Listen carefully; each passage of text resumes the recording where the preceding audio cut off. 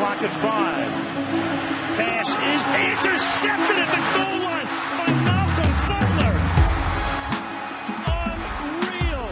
Rainbows high and deep into the end zone, and it is caught for a touchdown. A leaping touchdown catch. Here he goes. He'll be chased and he is gone. 97 yards. Oh, what a way to start. Does he get both feet in right here at the end, Jim? What are they going to roll it? He caught it? Touchdown! He did what? He did what? He runs to the 50. He runs to the 40. The guy is drunk, but there he goes. We are seeing another spectacular effort by Marino, who fires. Touchdown! Oh, that's loose. Allen steps up. Jumps over the defenders to pick up the first. Says a prayer. Stop it! Oh, please! What a catch! That's insane! That's insane! The game's final play is a Wilson lob to the end zone, which is fought for by Tate with Jennings. Simultaneous. Who has it? Who they give it to? Touchdown! Tell me something cool. That was a little. Did you hear me respond to that out there? Because I sort of agreed with certain things during this episode so that he didn't guess my friend's fortune. Ooh, tricky. So last week we had 4 rookie quarterbacks go 4-0. In Josh Allen of the Buffalo Bills, Josh Rosen of the Arizona Cardinals, Baker Mayfield of the Cleveland Browns, and of course Sam Darnold of the New York Jets. 4-0. My friend's fortune for this week is pretty another simple, Lamar folks, Jackson thing? but it's pretty bold. Baker Mayfield at home is going to beat the Los Angeles Chargers. Josh Allen on the road is going to beat the Houston Texans. Close. Josh Rosen of the Arizona Cardinals Close is into going the to travel third to quarter. Minnesota and beat the Minnesota Vikings. And Sam Darnold at home is going to beat the Indianapolis Colts. Da-da-da. Got that one. 4 rookie quarterbacks will go 4-0 again this week, 8-0 2 weeks in a row. And we're talking about the next 4 great quarterbacks of the NFL. Mine. That's much better than mine. All right, here we go. It's just me in the room, and I am not feeling super confident about any friends' fortunes that I have right now. Maybe it's because I'm reeling about my freaking You're the one who's 47 got one passing right. touchdowns. I'm going to say something along this line for this week. Of the teams that lost last week in Week 5, I believe that at least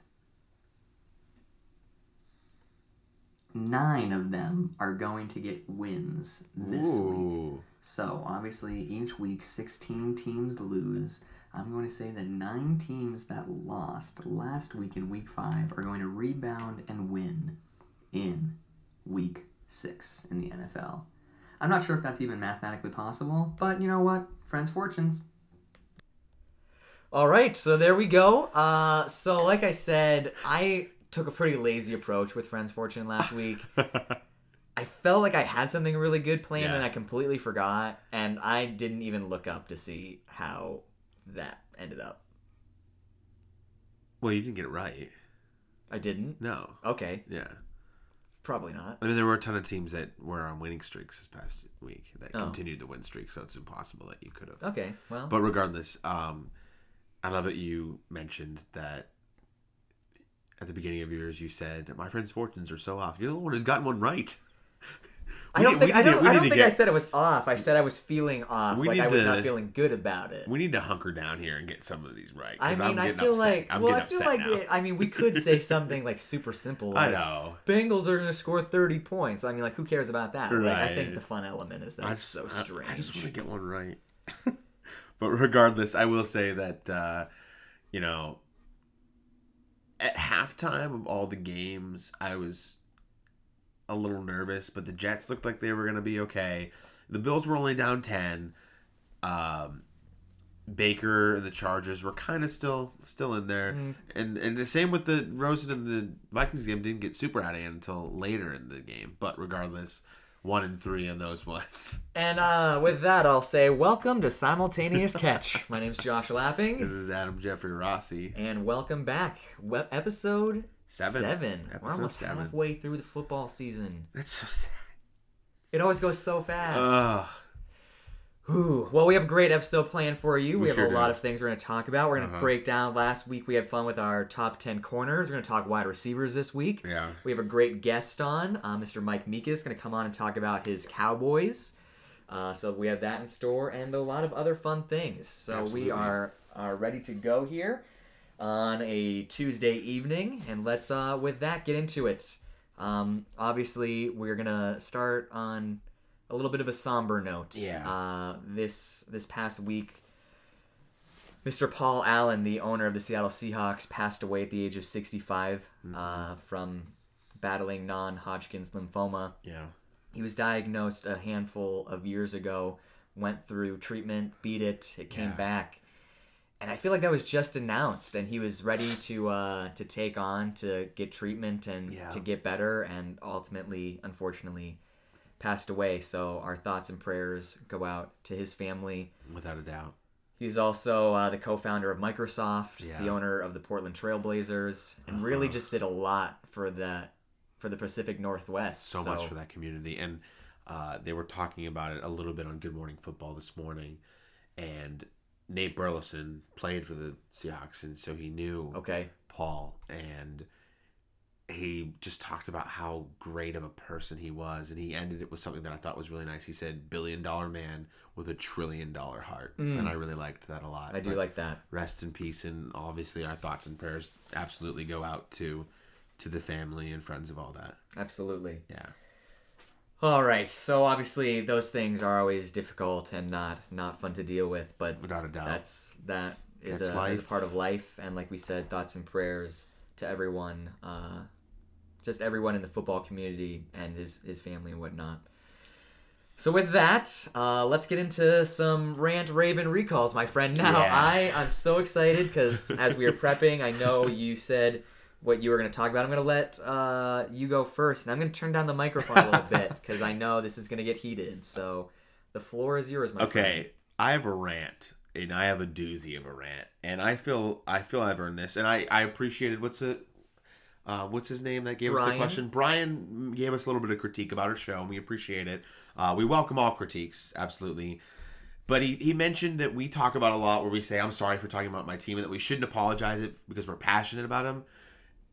I haven't talked about the Bills that much in depth the last couple of weeks, but we're going to talk about it today. Here we go. I cannot believe what happened against the Houston Texans.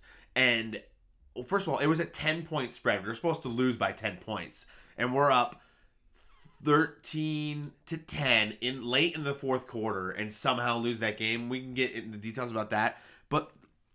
And I don't really like the trope that people say, they're wasting a good defense. But let's take a deep dive right now into how freaking good the Buffalo Bills defense is. And people are not giving us the credit we deserve. Let's take a look. Here we go. The defense this past week had 7 sacks, 12 quarterback hits, 2 interceptions. Jordan Poyer had an interception and 5 tackles, 2 for loss.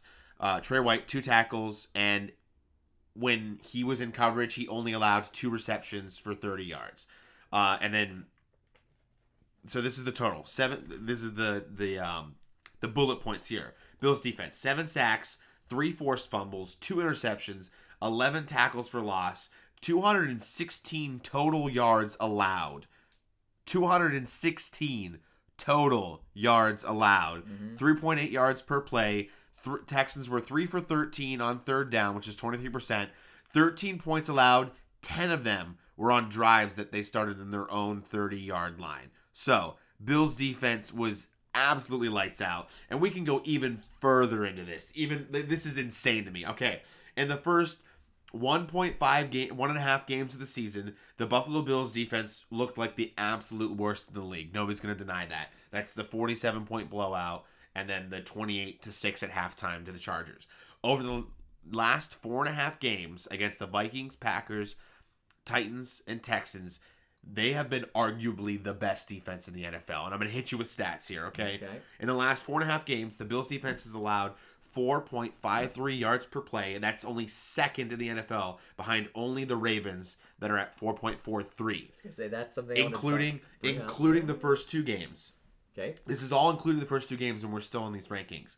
The Bills have had 11 takeaways, which would rank them 7th among NFL teams through all 6 games. So this is the interesting part about that one is 11 turnovers in the last 4.5 games, and that ranks them 7th amongst teams that included all of their games. A league high 7 fumble recoveries, even if you take away the first game and a half. The Bills have allowed 3 passing touchdowns against 5 interceptions in the last 4.5 games.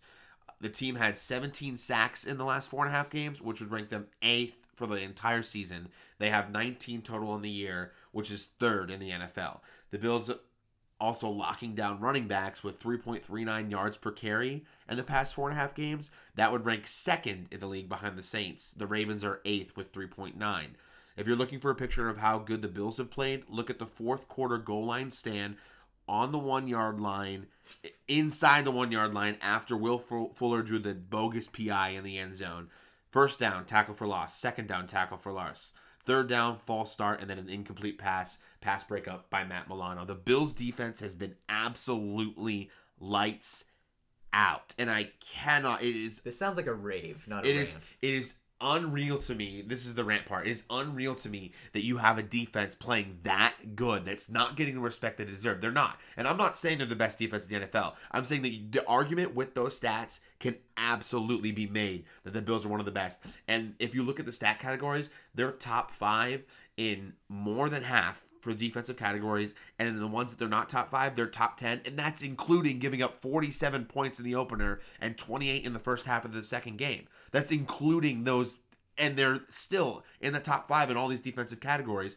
And you're going to tell me that you're going to hand that defense this unbelievably sad and depressing offense.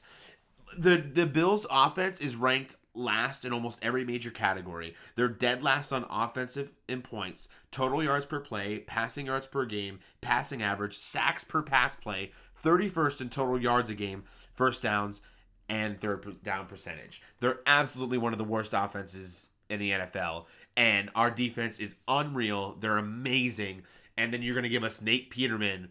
It's unbelievable. It's unbelievable. Rant. Are you done? Yeah, I'm done.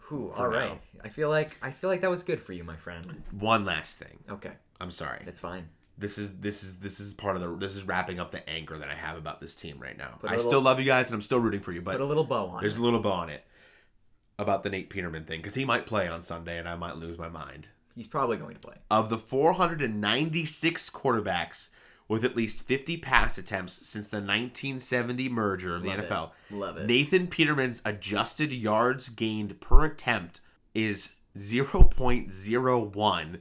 That ranks 5th worst in the NFL. The only quarterbacks that have worse, Randy Hedberg, 1977, John Huffnagel, 1974-75, J.J. Jones, 1975, and Kim McQuilkin, 1974-79 are the only quarterbacks to have it worse. If you know who any of those people are, I will give you $1 without looking it up. Unbelievable. I will say this. We seem to have a very profound effect on the NFL world. When we shout somebody out, it often comes back to, I don't want to say haunt us because they perform well. A great example is I didn't include Josh Norman on my top corners. He had a great game. Played lights out. So I feel like those 4 quarterbacks in their like now 60s, 70s, something's going to happen. Like does that mean Nate Peterman's gonna have a great day? Maybe they'll sign Kim, and Kim's gonna come. Kim McQuilkin. Somebody get Kim McQuilkin. Gonna come beat the Indianapolis Colts. I can't believe it. It's unreal. All right. Well done, my friend. Well done. Well, a lot of research went into that, and yeah, I really appreciated it. I had it all written down on my notes on my phone. I was ready to go. It was impressive. So I'm going to cheat a little bit, but I feel like it's kind of interesting. I'm going to rant, rave, and recall all in one. So here we go. I am about to talk about the AFC North. I am going to rant about the Cincinnati Bengals. Okay. Because I'm just very upset that they should have won that game. Yes. Now, I said last week, and I was incorrect. I said the home games seem to favor these teams when they play. That I went back and looked a little bit, and the Steelers have just owned the Bengals for the last handful of years, no matter where they're at. They have like the big brother mantra over the Bengals, but I feel like this is a different Bengals team right now, and I feel like they should have won. They were in position. Now, I do have to respect that. When they drove down the Bengals to take the lead,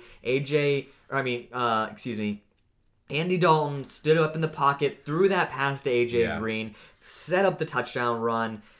I'm not going to call, and I'm not going to play into any of this. It was a pick play. It was illegal. It should have been a penalty. Yeah. You can discuss that all of you want. I personally don't think it was a pick play. Yeah. I'm all for the non-call. I mean, people do it all the time. Bengals just messed up that play. They didn't play the right defense at all. If you're going to have two wide receivers stacked like that, you need to be able to adjust and play to that, especially one of the caliber of Antonio Brown. Yeah. They lost that game. They should have won it. This is their year. As we've been talking about, the Bengals have been playing extremely well. This should have been the time that they stepped up in their home turf and won that game. Yeah. I'm going to recall all the things I've said about the Pittsburgh Steelers. I've been all over the map with them, and I'm still not sure things have been quote-unquote figured out or solved or whatnot. Right. But I said, it might have been last week, it could have been 2 weeks ago, it was within that time frame that I was like, I don't think they're going to make it. Who knows what the heck's going to happen with this division now? Right. It's all over the place. So I'm going to recall that.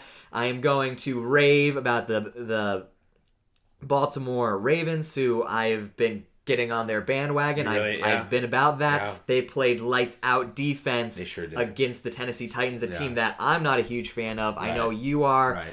But in a league where we're talking about offensive records being broken all over the place, points being put up, maybe something like the Baltimore Ravens is what we need, where a team goes out and plays that defense, is able to run the ball a little bit.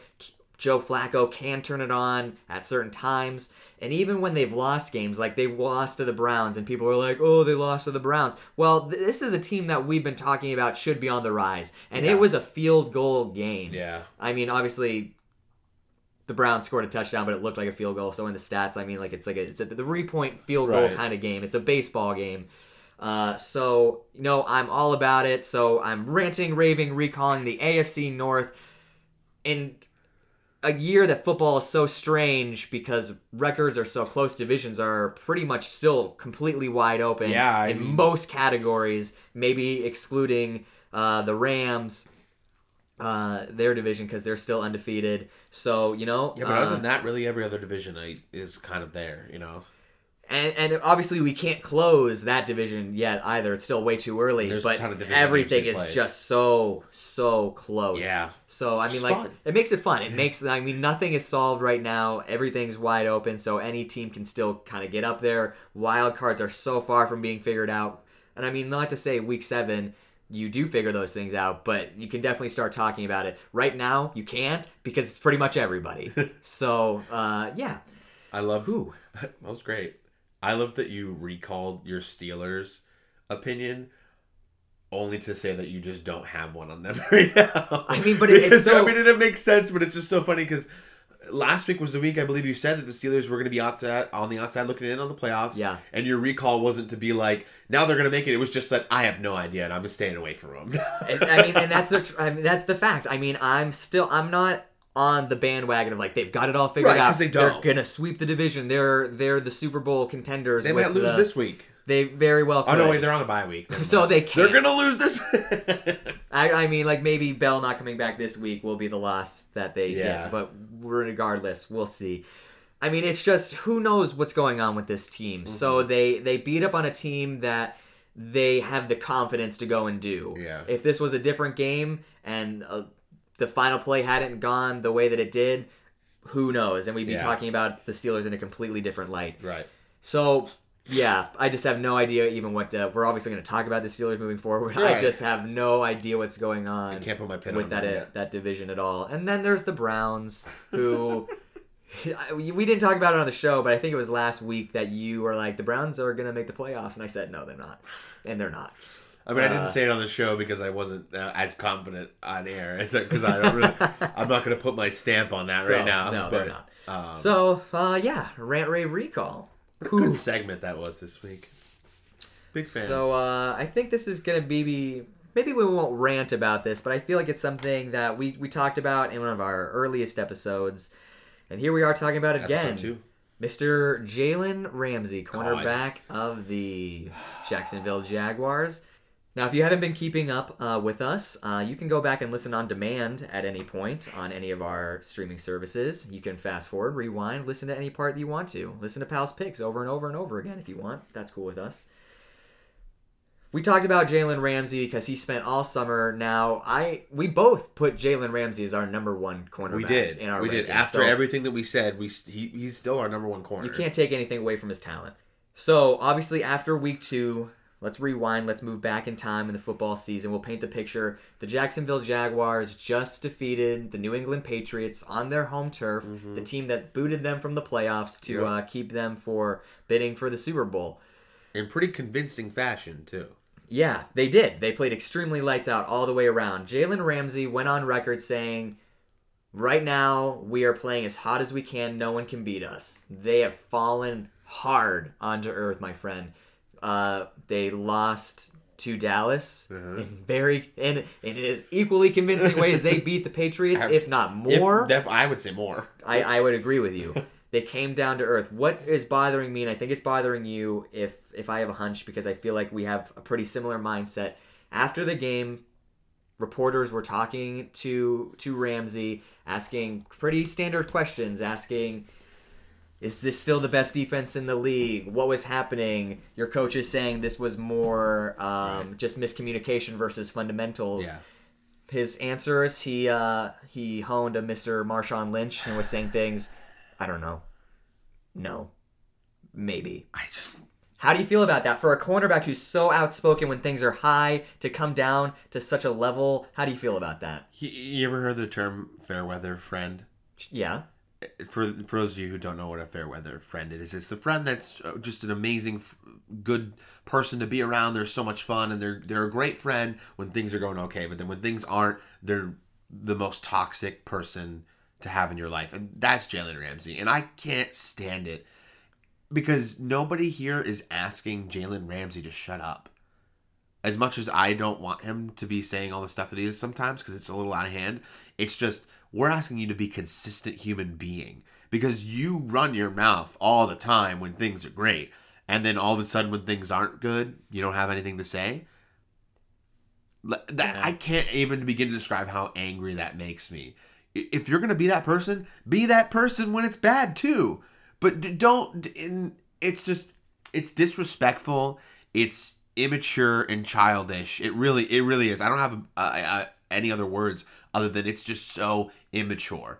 Yeah. You walk around like you're, you know what, doesn't stink all the time, and you're the best, and we're the best, and nobody can beat us, and all these quarterbacks are trash, and Tom Brady's okay, I guess, blah, blah, blah, blah, blah, all this stuff. And then you get smacked in the mouth 2 weeks in a row, and you don't have anything to say other than okay or maybe. I mean, I'm not asking you to get all fiery, but maybe even say, you know what, maybe you should own up to it, huh? You're going to call all these quarterbacks bad. Maybe you should own up to the fact that you haven't been playing that well recently. Neither has your defense, and definitely your quarterback who you said was Blake was great. That was your quote. Even your quarterback who you said that about has been playing awful. Own up to it. I will say this. This isn't a great answer, I mean, but the most informed answer that he gave was when he was asked, is this still the best defense in the NFL? He said, we're certainly not playing like it. And in a way, I like that. I do like that. Why? You're right. I like that. But why couldn't the rest of your interview be something like that? We're not saying that you have to recite the Declaration of Independence or anything, but at least give us an answer other than maybe. I don't know, maybe. But you're right. That one answer, I did like that answer because he's right. We're not playing like it. Why can't that be the tone of your entire interview where it's like, you know what? I believe that we can still be the best, but we're not doing it right now, and we need to figure it out. Don't give us this garbage of you won't give the media answers. Yeah. I'm extremely curious to see how much the lack of offense is bothering not just Jalen Ramsey, who is obviously very hot-headed and outspoken, but the defense as a whole, because it's a great unit. I'm willing, and it has to be so hard. I'm willing to bet that internally there's a lot of combativeness between those units. So I'd be shocked if there wasn't, because hard stuff. I mean, and in a way, it's similar to. I mean, it's not the same, obviously, but I think comparatively, it's a similar situation to the Bills. Maybe they don't have the pedigree in terms of names on defense, but their defense has been playing lights out, and the offense has been putrid. And right now, that offense playing poorly is really affecting that defense in Jacksonville. It definitely is. It definitely is. So, I mean, I guess we're just asking for some consistency, Ramsey. Come on, get with it. Thanks for listening, though. Yeah, so now that we've done that, he's going to break the record for most interceptions in a single game next week. That should be fun. Look forward to it. And, that will be, we'll talk about that game. And if, I will say this, this game will come up again later in the show in Pal's Picks. But if there is any team offensively that they can make some plays against, it's this Houston Texans offense. Going into last week, Houston Texans were ranked 3rd overall offense in the NFL. I'm not worried about statistics. Okay. We'll talk about that when we get to it. So. Okay. All right. Right now, I want to go back to we're gonna kind of, I don't want to call it recycling, but we're visiting another subject that we talked about earlier on a few weeks ago, and we're gonna go back and talk about some Raiders here. Have a little spy back.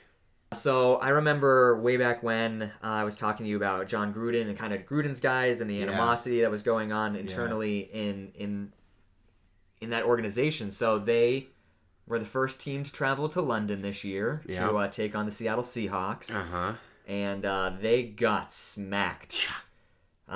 People were like, Seahawks are back. And in some ways, I think, I mean, like, I'm not going to write off the Seahawks whatsoever. Yeah. I say in luck we trust. I also, in Wilson, I trust. Without a doubt. But a lot of people...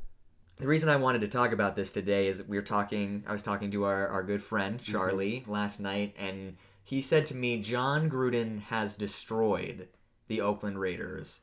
And it got me thinking, I'm not so sure I truly believe in that.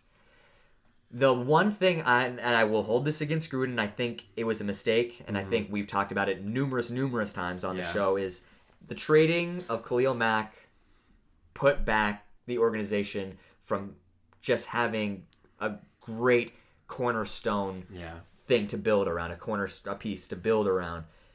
Other than that, I'm not entirely convinced that what Gruden's been doing has been the downfall of this team. Yeah.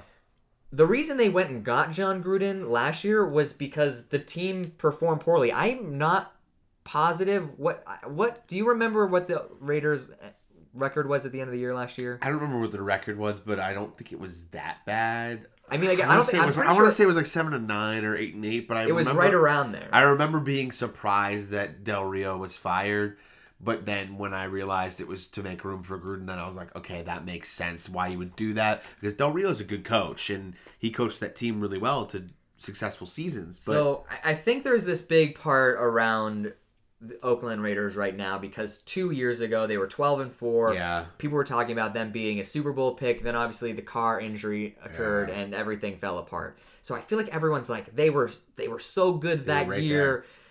Then they fell off, and now they're obviously doing very, very poorly. So, but let's talk about that 12-4 team. At that year, their offensive line was in contention with the Dallas Cowboys as being one of the best. Yeah. They gave Derek Carr so much time to work. The only sack that Donald Penn, their left tackle, gave up that year was the play that Carr got injured, which I remember at the time being like, how hard must that be? Like, you're one sack a year, and that's when you lose your franchise quarterback. That offensive line is playing and looking like nothing that they were 2 years ago. There have been some changes. There have been changes. I mean, they were an older offensive line 2 years ago, let alone now. Everyone was talking about Marshawn Lynch coming and getting that running game going. He's had flashes. Yeah. But there's just so much. And I mean, I guess you could point to coaching. I've been talking about this for a long time, so I want to get it over. I want to get the ball in your court to see what you're thinking. But Carr's not performing well. He is statistically one of the worst quarterbacks in the league in the fourth quarter. Yeah. And games are won and lost in the fourth quarter. Absolutely. Amari Cooper, who is their highly touted first-round pick, he's been all over the map the last 2 years. I'm just saying, Gruden has gotten a plethora of picks. He's got a lot of talent. I mean, Jordy Nelson has performed well at points in the year. We obviously know Martavis Bryant, whether or not he is a good person off the field, he has talent on the football field. You can't argue with that. So I don't know. Just let talk to me about your thoughts, because I believe that right now, while they're struggling, this is kind of a Miami situation from last year where Gruden and we talked about Gruden's guys. He needs to get his idea of the team going on, and it's only going to happen with the way he's doing it right now. Yeah. The Raiders are... Can't think of the right word for it, but this is the reason why the NFL is so popular. The Raiders right now. Because you have 2 seasons ago a team that was touted to be in contention for many years to come, and they were a Super Bowl pick by many when they're 12-4. Now all of a sudden they're 1-5 and they can't figure anything out and they can't win a game. And this is one of the biggest reasons, if not the biggest reason, for the NFL's popularity, is that you never know what's gonna happen. Yeah. Not from game to game, but especially not from year to year. Things just change so quick. And there are a lot of teams that are like this year where you thought they would be one thing and they're totally the opposite for most people. And that's why it's so exciting. That's why the NFL has so much popularity, because nobody wants to see the Golden State Warriors win 5 years in a row. That's boring. Well, there are people who want to see that. But for your general fans, nobody wants to see a team win 5 years in a row and just dominate. And that's not fun for people. The conflict is fun. The close games and the battles and the upsets, that's so exciting. And the Raiders are proving right now that you can't predict it. And you can't, because you know what? I would look at the Raiders roster, and there are holes, absolutely, but they have a lot of good players on that team. And they're not that far removed from that team that went 12-4. Yep. And you add a guy like John Gruden as your head coach, you would think that they would be right back there again. That being said, I love the parallels that you pointed to with Adam V.S and the Dolphins from last year, because I agree with you. I think that's where they are right now. They have a lot of pieces, but I think Gruden right now needs to figure out which one of these players, which group of these players is going to be with him for the long haul. Keep them, because also there are a lot of people on the trading block. Amari Cooper is on the trading block right now. That's what they're saying. Brandon Beane, get your phone right now. You want to GM of the Buffalo Bills. Want to give up a first-round pick for Amari Cooper? No. Anyway, regardless, this is the time that Gruden has to look at the team and figure out for himself who's going to be with me next year. Because next year, I'm not saying give it up on this year, and he's not going to. That's not who John Gruden is. He's going to try to win every single game. And that's another thing that kind of bothers me about a lot of people. When they look at the NFL, they think, well, it's a tanking year. They're just figuring it out for next year. Well, you're always trying to figure it out for the future. Yeah. And that's the big thing that I loved when, with the Bills, when Brandon Beane, who was the assistant GM with Carolina, and then Sean McDermott, who was the defensive coordinator there, when they came over, they talked about winning today and winning tomorrow. Okay. Is that you always want to do your best that you can win each and every week, but you always have to have the eye on the future, because the NFL is always changing, and you have to be ready for when your picks come up next year and your free agency comes up next year. I mean, that's the reason why we're $90 million plus in cap and 10 picks next year. You always have to be ready for the next thing. So John Gruden's not giving up on this year. The Raiders aren't giving up. They're going to continue to play and do their best to win, but John really has to have in his head now, I need to be ready for next season too, when I have a full off season plus after this, and I get another full draft class in here, a free agency class, and I really have my guys and they've bought into me and my system. And that is also one of the most difficult things to come to terms with in the NFL, is that players, coaches, front offices need time to figure things out. And we live in such an immediate world. We live in a world where everybody wants things now. Everybody wants the Sean McVay experience. Exactly, and it's not always like that, and very often it's not. Bill Belichick in his first couple seasons was not really that great. Yeah. And now all of a sudden he's the best to ever do it. So I think that people need to start giving people more time, the benefit of the doubt, because, and I said this many times, continuity is so underrated in the NFL. And I don't get why it is, because it's proven time and time again that if you have time to gel, time to get your guys in there, time to implement your system and get them more knowledgeable of what you're doing, the results show. Yeah. You're a better team. So I think that they just need time. But regardless, I don't know what the actual issue is with this team, but I do believe in John Gruden in that office to get it together eventually, just probably not this year. I will say, and obviously around this time of the year, we always talk, like, hot seats are starting to be talked about and whatnot. I don't think there is a coach that could be ever in a situation of 1-5 that has as much job security as John Gruden. I agree. I think he has at least 4 years to be like, hey, like, I need, like, next year he obviously has, like, he has 2 first-round picks for the next 2 years, so he needs time to, like, develop those guys, show, like, what he wanted to do with those building pieces. 2 first-round picks in the next 2 years? Well, yeah, because you have Oakland and Chicago's this year, and Chicago gave 2 first rounds, so they're going to have each of those. Yeah, so they have those situations. So Gruden's going to have those years to be like, hey, let me show you what I can do with these pieces. Crazy. John Gruden with 2 first-round picks in 2 years, they're going to win the Super Bowl in 4 years. What's going to be real interesting, and I'm not saying this because I think we both really appreciate him, it's going to be real interesting to see what happens with Derek Carr. Yeah, well, they've talked that he might be on the trading block too. Oh, wow. That I've seen people say that they would field calls. I don't even know who would trade for him. That could be a conversation for maybe next week. Jacksonville. Ooh, wow. Okay. Regardless, I mean, with that plethora of picks that Gruden's going to have to kind of look for his quarterback, it's going to be real interesting. So, there we go. There's interesting. I feel like that might be one of the first times I've said it tonight. Second time? Are you really keeping track? I hate you. Oh, good God. All right. Well, with that, we're gonna get our first guest on the show tonight. Yeah, I'm excited that we finally got to do this, and we hope to have more to come each and every week.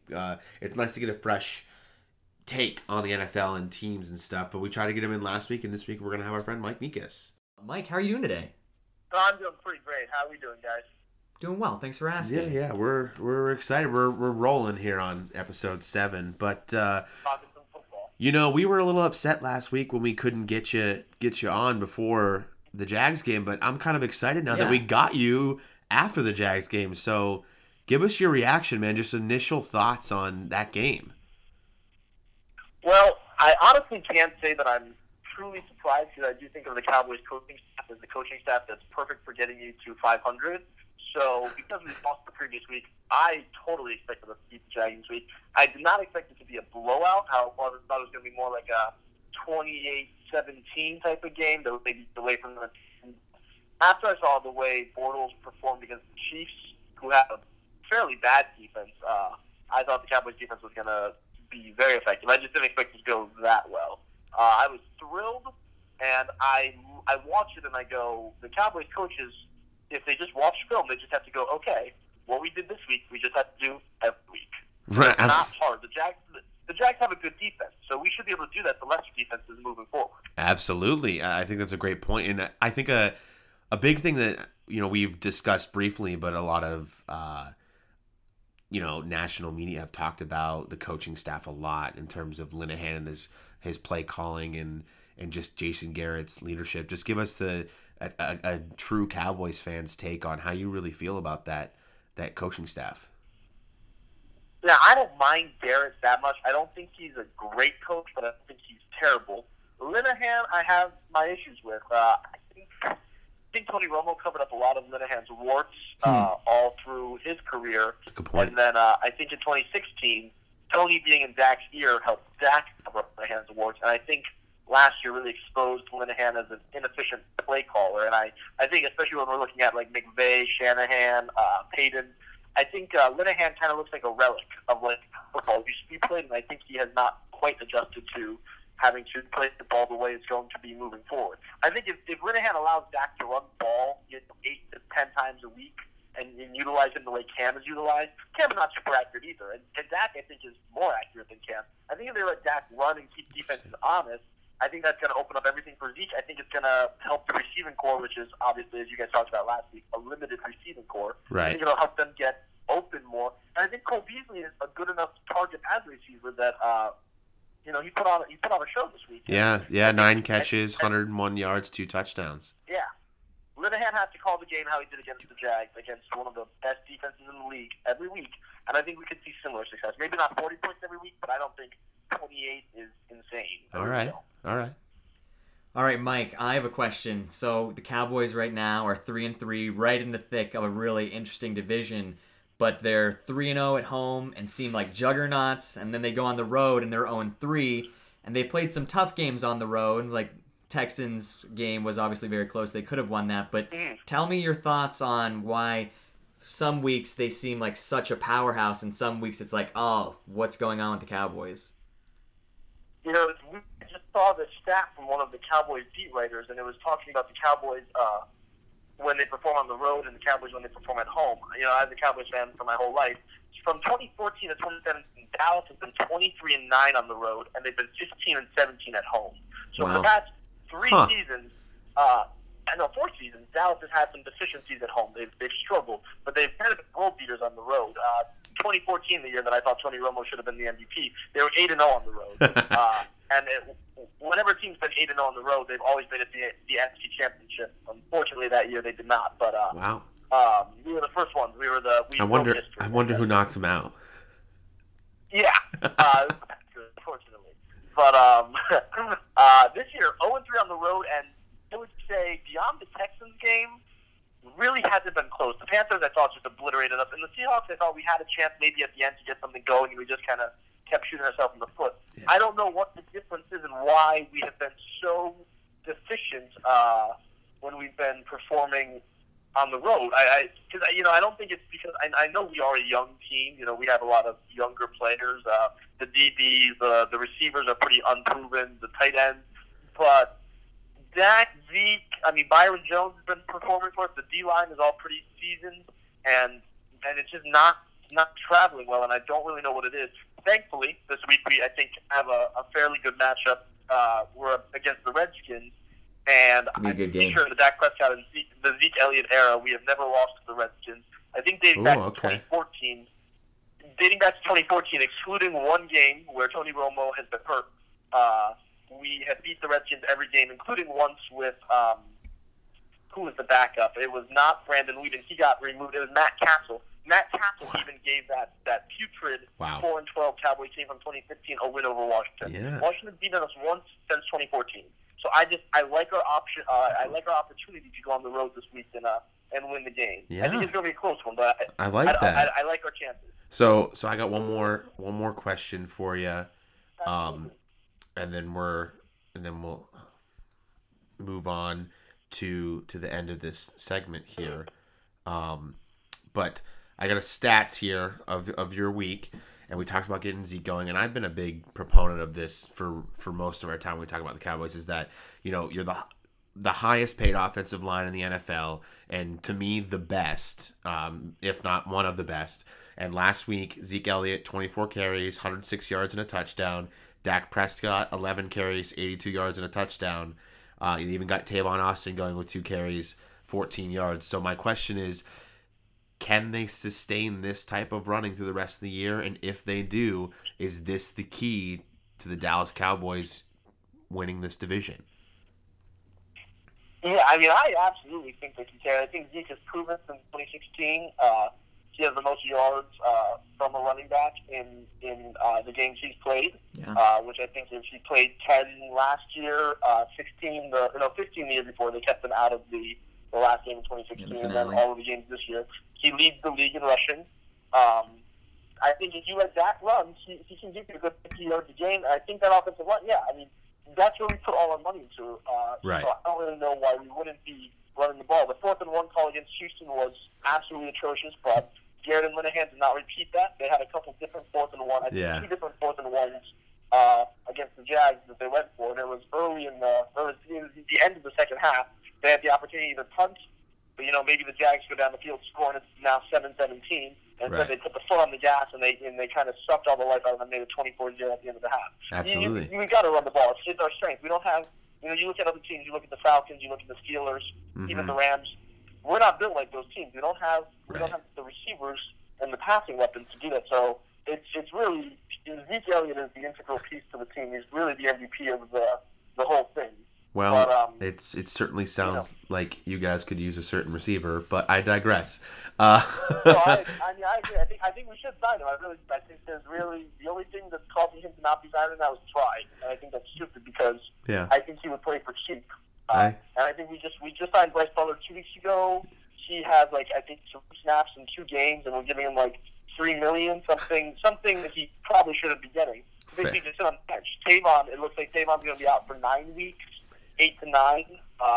And Terrence Williams is on IR right now with Sims. And I like him. I mean, he had an incredible catch. It wasn't a rule to catch, but incredible play last week. Cole does a nice job, and I think keep putting Rico Gathers, Jeff Swain out there. They're good options, but we have to run the ball with it. The offense gets through Zeke in the passing game and in the running game. He's got to be utilized just like Todd Gurley, just like Kareem Hunt. And I think if that's the case, I thought this year 10-6. I really think 9-7 wins. I really do. Yeah. I think we can get 9 wins if we play that way. All right. I love it. Just real quick before we wrap up and do picks here, I will say at the beginning of the year I did pick the Cowboys to win the division, and I'm still going to stick with that pick. I really think that they get it done this week, and I think that they do. So division's definitely it's out for grabs. Sure. So we're gonna wrap this up here, but for those listening, Mike is our first guest on our show. Yeah, congratulations in Mike. podcast form. Glad to have you on here, but we decided that what we're going to do for all of our guests is we're going to make them pick not only their team's game, but our team's games. So we got 3 games on the slate here. You kind of talked a little bit about Cowboys, Redskins, and said you thought that they'd win, so we don't really have to delve that much into that one. But we also have Lions, Dolphins, and Bills and Colts. So what are your thoughts? We'll start with the Lions, Dolphins first. The Dolphins, they've been maybe the most surprising team this year in the league. Maybe. I didn't pick them to really do anything at all, and they've been solid. They've been close games. They blew one to the Bengals, which was disgusting. It was, if I was a Dolphins fan, I would have been just disgusted with that fourth quarter performance. But I think I'm going to roll Dolphins winning 28-24. Ooh, all right. I'm not sure if Tannehill is going to be playing, and I don't know if Brock Osweiler, if he is playing, can recreate what he did last week. Rock and roll. The Dolphins, the Lions defense isn't anything to run home about, in my opinion. The offense is pretty potent, but I just think the Dolphins find a way to win this one. Okay, I like that. And I think Dolphins. I didn't pick it before, but I think Dolphins are going to be contending for a wild card spot in the AFC. So it's possible. The spots are there to be had, and Adam Gase is a hell of a coach. Yeah, absolutely. All right, so we got that one out of the way. How about Bills Colts? Gulp. After the Bills Colts, I was reading earlier today that they think that Josh might be having a surgery similar to one that baseball players, that Tommy John. Tommy John. I've heard that they're thinking he doesn't need it. There are a lot of reports. Obviously, I've been following this closely as the Bills fan, and I am. There are reports out there that it's possible if he has to have Tommy John surgery, he could be out for a year and a half. But it's also possible that it's just a strain, and he could be out at the very least 1 or 2 weeks. The last I heard is they're thinking he does not need to have surgery. Right, which would mean he would at least be out this week, maybe the following Monday night game, which would be out. Regardless, he is out against the Colts, yes. Right. I got to say, if he's out for a year and a half, I don't think the Bills will win one game. And it makes me sad because I would have, if Josh Allen was healthy, I would have picked them to beat the Colts. Okay. I've watched Nathan Peterman now on enough occasions that if Nathan Peterman is playing, they will lose. And I don't even think the Colts are that good. In fact, I would argue that they're bad. But Nathan Peterman, I don't even know if it's that he's not talented, because I really had no familiarity with Peterman before he was in the Chargers game last year. I don't know, but I think at this point it's a mental block. I think he just does not have the mental ability to overcome all of the mistakes he's made up to this point in his career. And I just think the Colts probably win.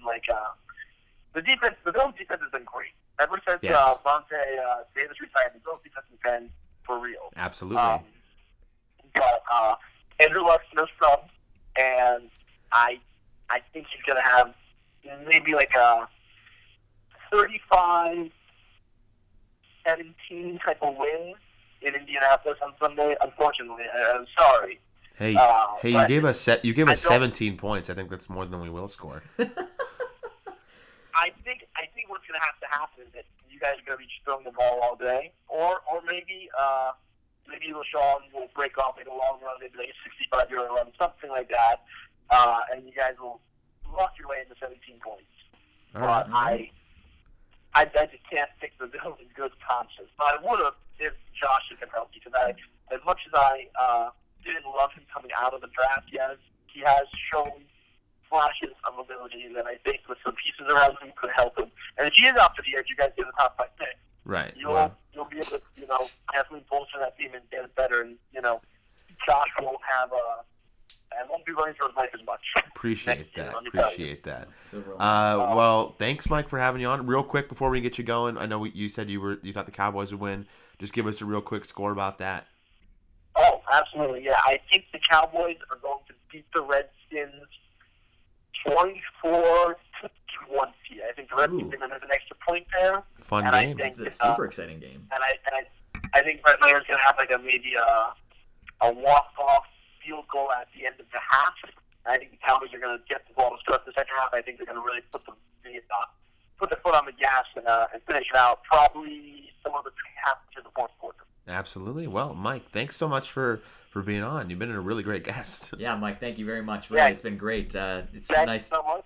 I appreciate that while you said you're a Cowboys fan your entire life, but you think things through very, very intelligently. It's not Homer based, and I think that's great. Yeah. So maybe we'll have you on again sometime later in the season. But until then, go Cowboys. And I'm free. You let me know. But hope you guys have a good rest of the show, and best of luck to both your teams this week. Let's all get tonight. All right. Thanks, we buddy. Appreciate that, Take buddy. care. Talk to you soon. Yeah. All right, so that was pretty good. A pretty good interview. That was cool. I appreciated that. Yeah, we said at the same time. We've done that a few times. I was gonna say that's not the first time that's happened, and that's awesome. I love it. But regardless, I really appreciate you said this. His intelligence, not only with his team, but with just how the league is. Yeah. And if you follow Mike Nikas on Twitter, he can get going sometimes on a lot of things, but he's always very intelligent with his points, and I appreciate that, especially when you're talking about your team, For sure. But thanks for being on, Mike. And if you ever want to be on the show, let us know. And we'd love to have fresh views and takes on our show. So just shoot us a message somewhere with a text, Facebook, Instagram, Snapchat, I don't care. Twitter. Snapchat. Tweet us, I don't mind. But regardless, thanks for coming on, Mike, and we wish the Cowboys best of luck. Here we go. So, here's my transition.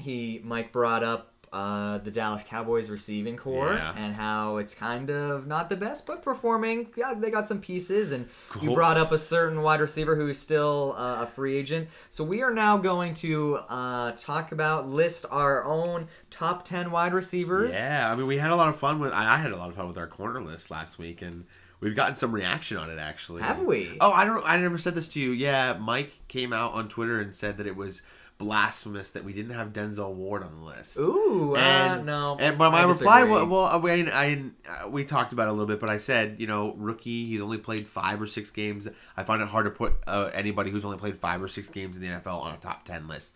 That being said, he's certainly trending upward. I mean, he has the potential, absolutely. But if his career continues to go the way it has, Hall of Famer. But I appreciate it. It's a lot of fun. I hope you guys like these, but we thought it was so much fun. We thought, let's do receivers. Here we go. So you went first for corners. I did. Do you want me to go first for wide receivers? That'd be great. I feel like we're doing 1 to 10, right? We're doing 1 to 10. I wrote out my 15 because the thing is, I'm excited to see what you think, because my top 10 list obviously has some really big names, but I think the order is going to be weird, and I have some pretty big players that aren't on the list at all. I'm excited about it because mine's kind of that way too. So and when I'm making this again, I'm approaching it from the way I would. Don't be looking at my list before I say it. Sorry.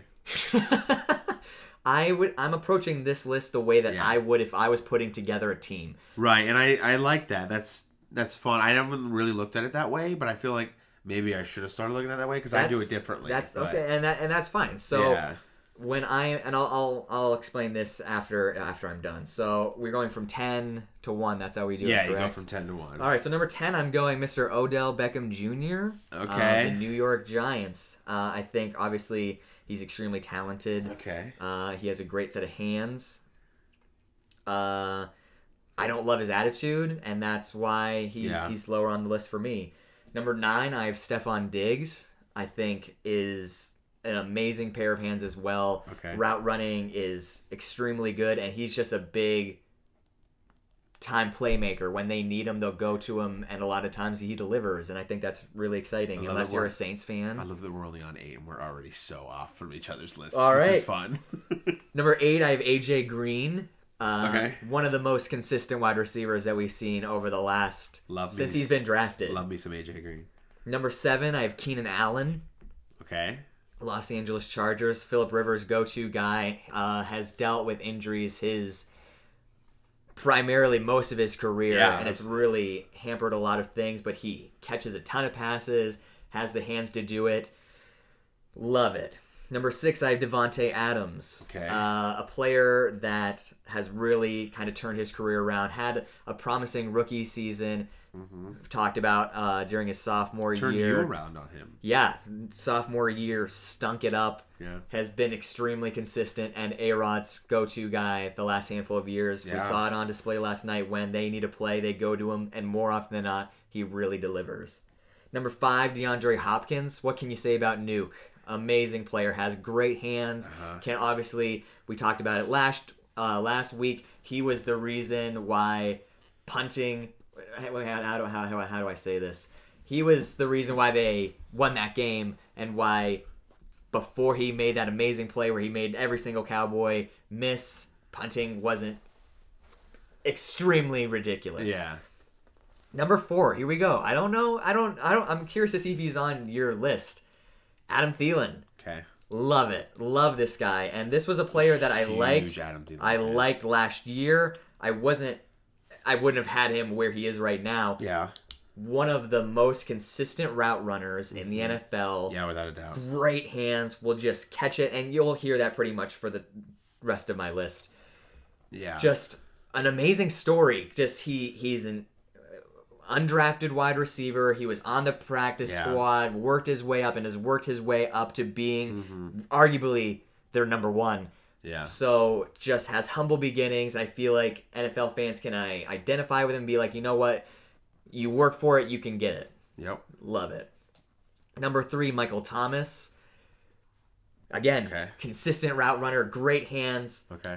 Love it. You can put it where he can get it, and in ways where he should be able to get it, and he gets it. Okay. Number 2, Julio Jones. Okay. What can you say? He's a freak. He has still had his end zone drought, but I don't even mind that necessarily because I don't think that he's also by far leading the league in receiving yards. But very true, and I don't take it as he is a hindrance because he's not scoring touchdowns. His team is still scoring touchdowns. Yeah. He gets them there, right, and then somebody else does the rest of the There's work. so many other weapons, too. Absolutely. And number 1, I have Antonio Brown. I don't know how you...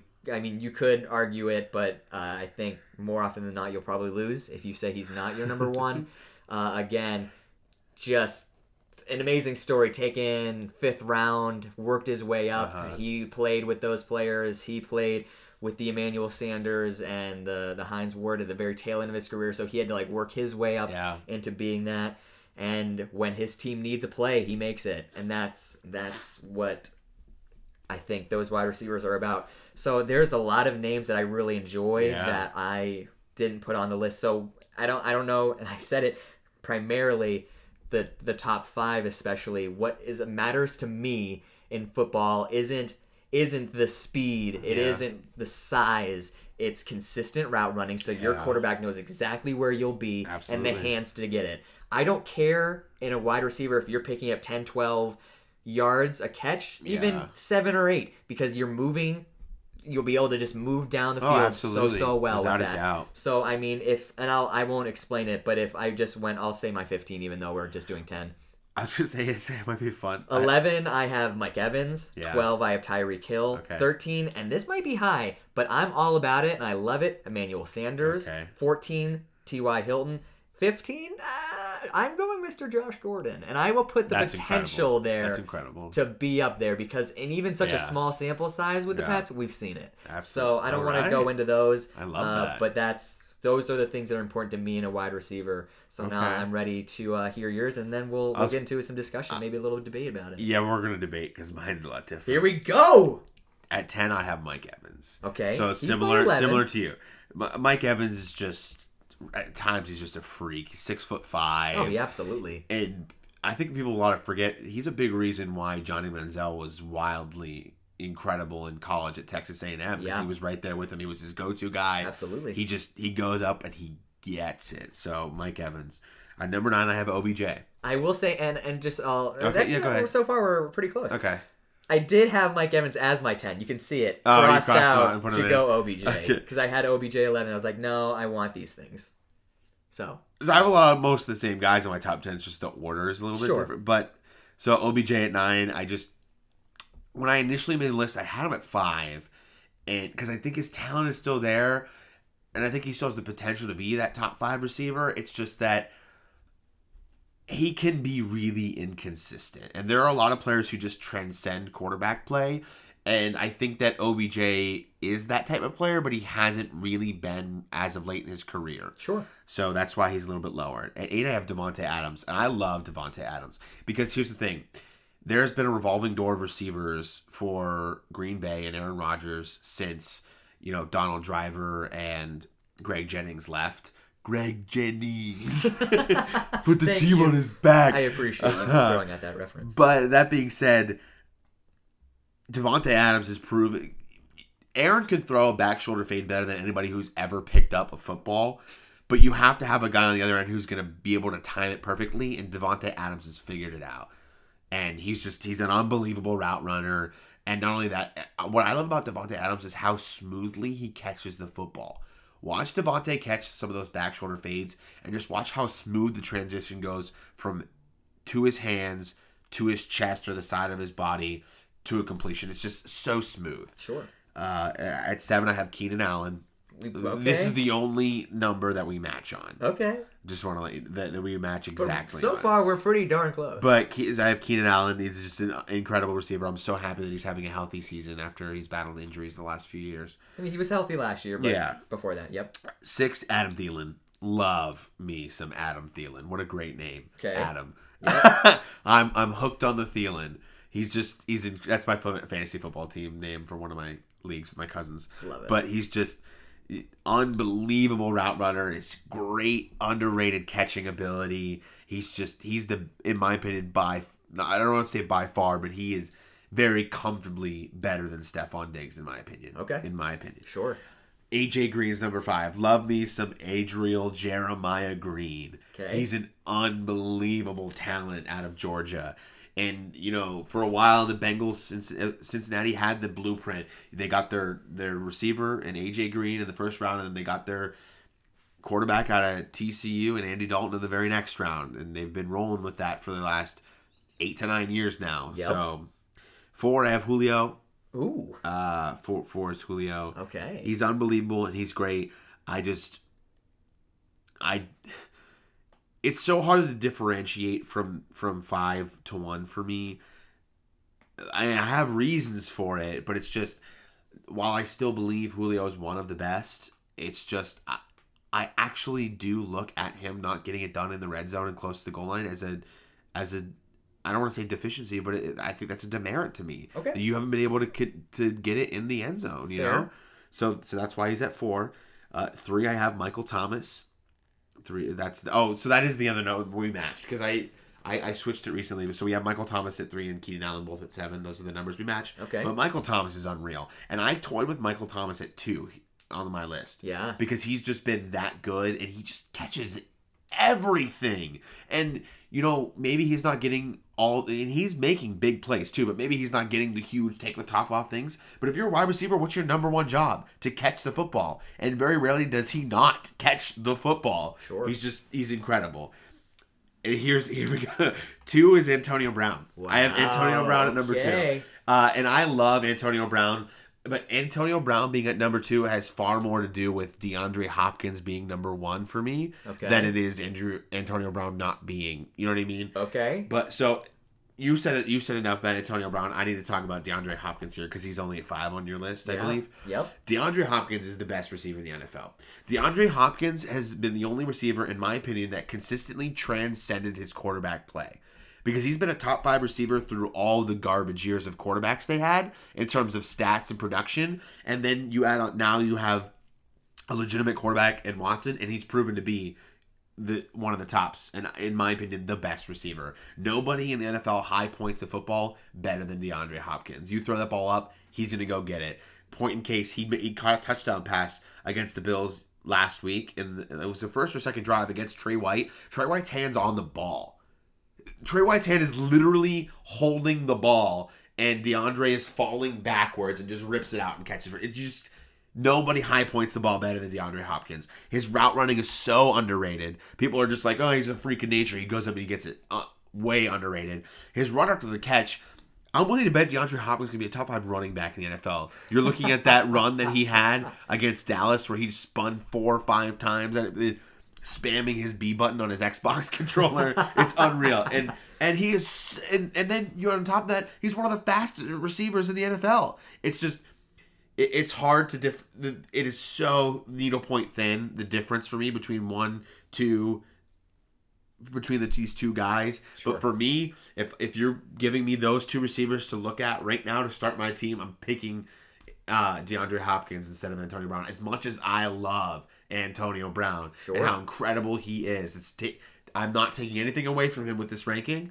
It's just putting that much more praise on DeAndre Hopkins. Okay. Love D-Hop. I agree. I mean, I think he's extremely great. Now, I will say this, and I'll compare my 5 and my 4. Yeah. Because you have Adam Thielen at 6. So obviously, I have your number 1 guy at 5. Right. So I have Adam Thielen ahead of him, and it's a much smaller body of work. I will say that. So let's just look at like this season. Now, DeAndre Hopkins has been hot, obviously, but he has shown, or there have been moments where teams can stop him. Yeah. Up to this point, no one stopped Adam Thielen at all. That's actually I don't know if it's because people are like, "Who's this guy?" Right. Still, for whatever reason, 6 straight games with 100 yards. It's unreal.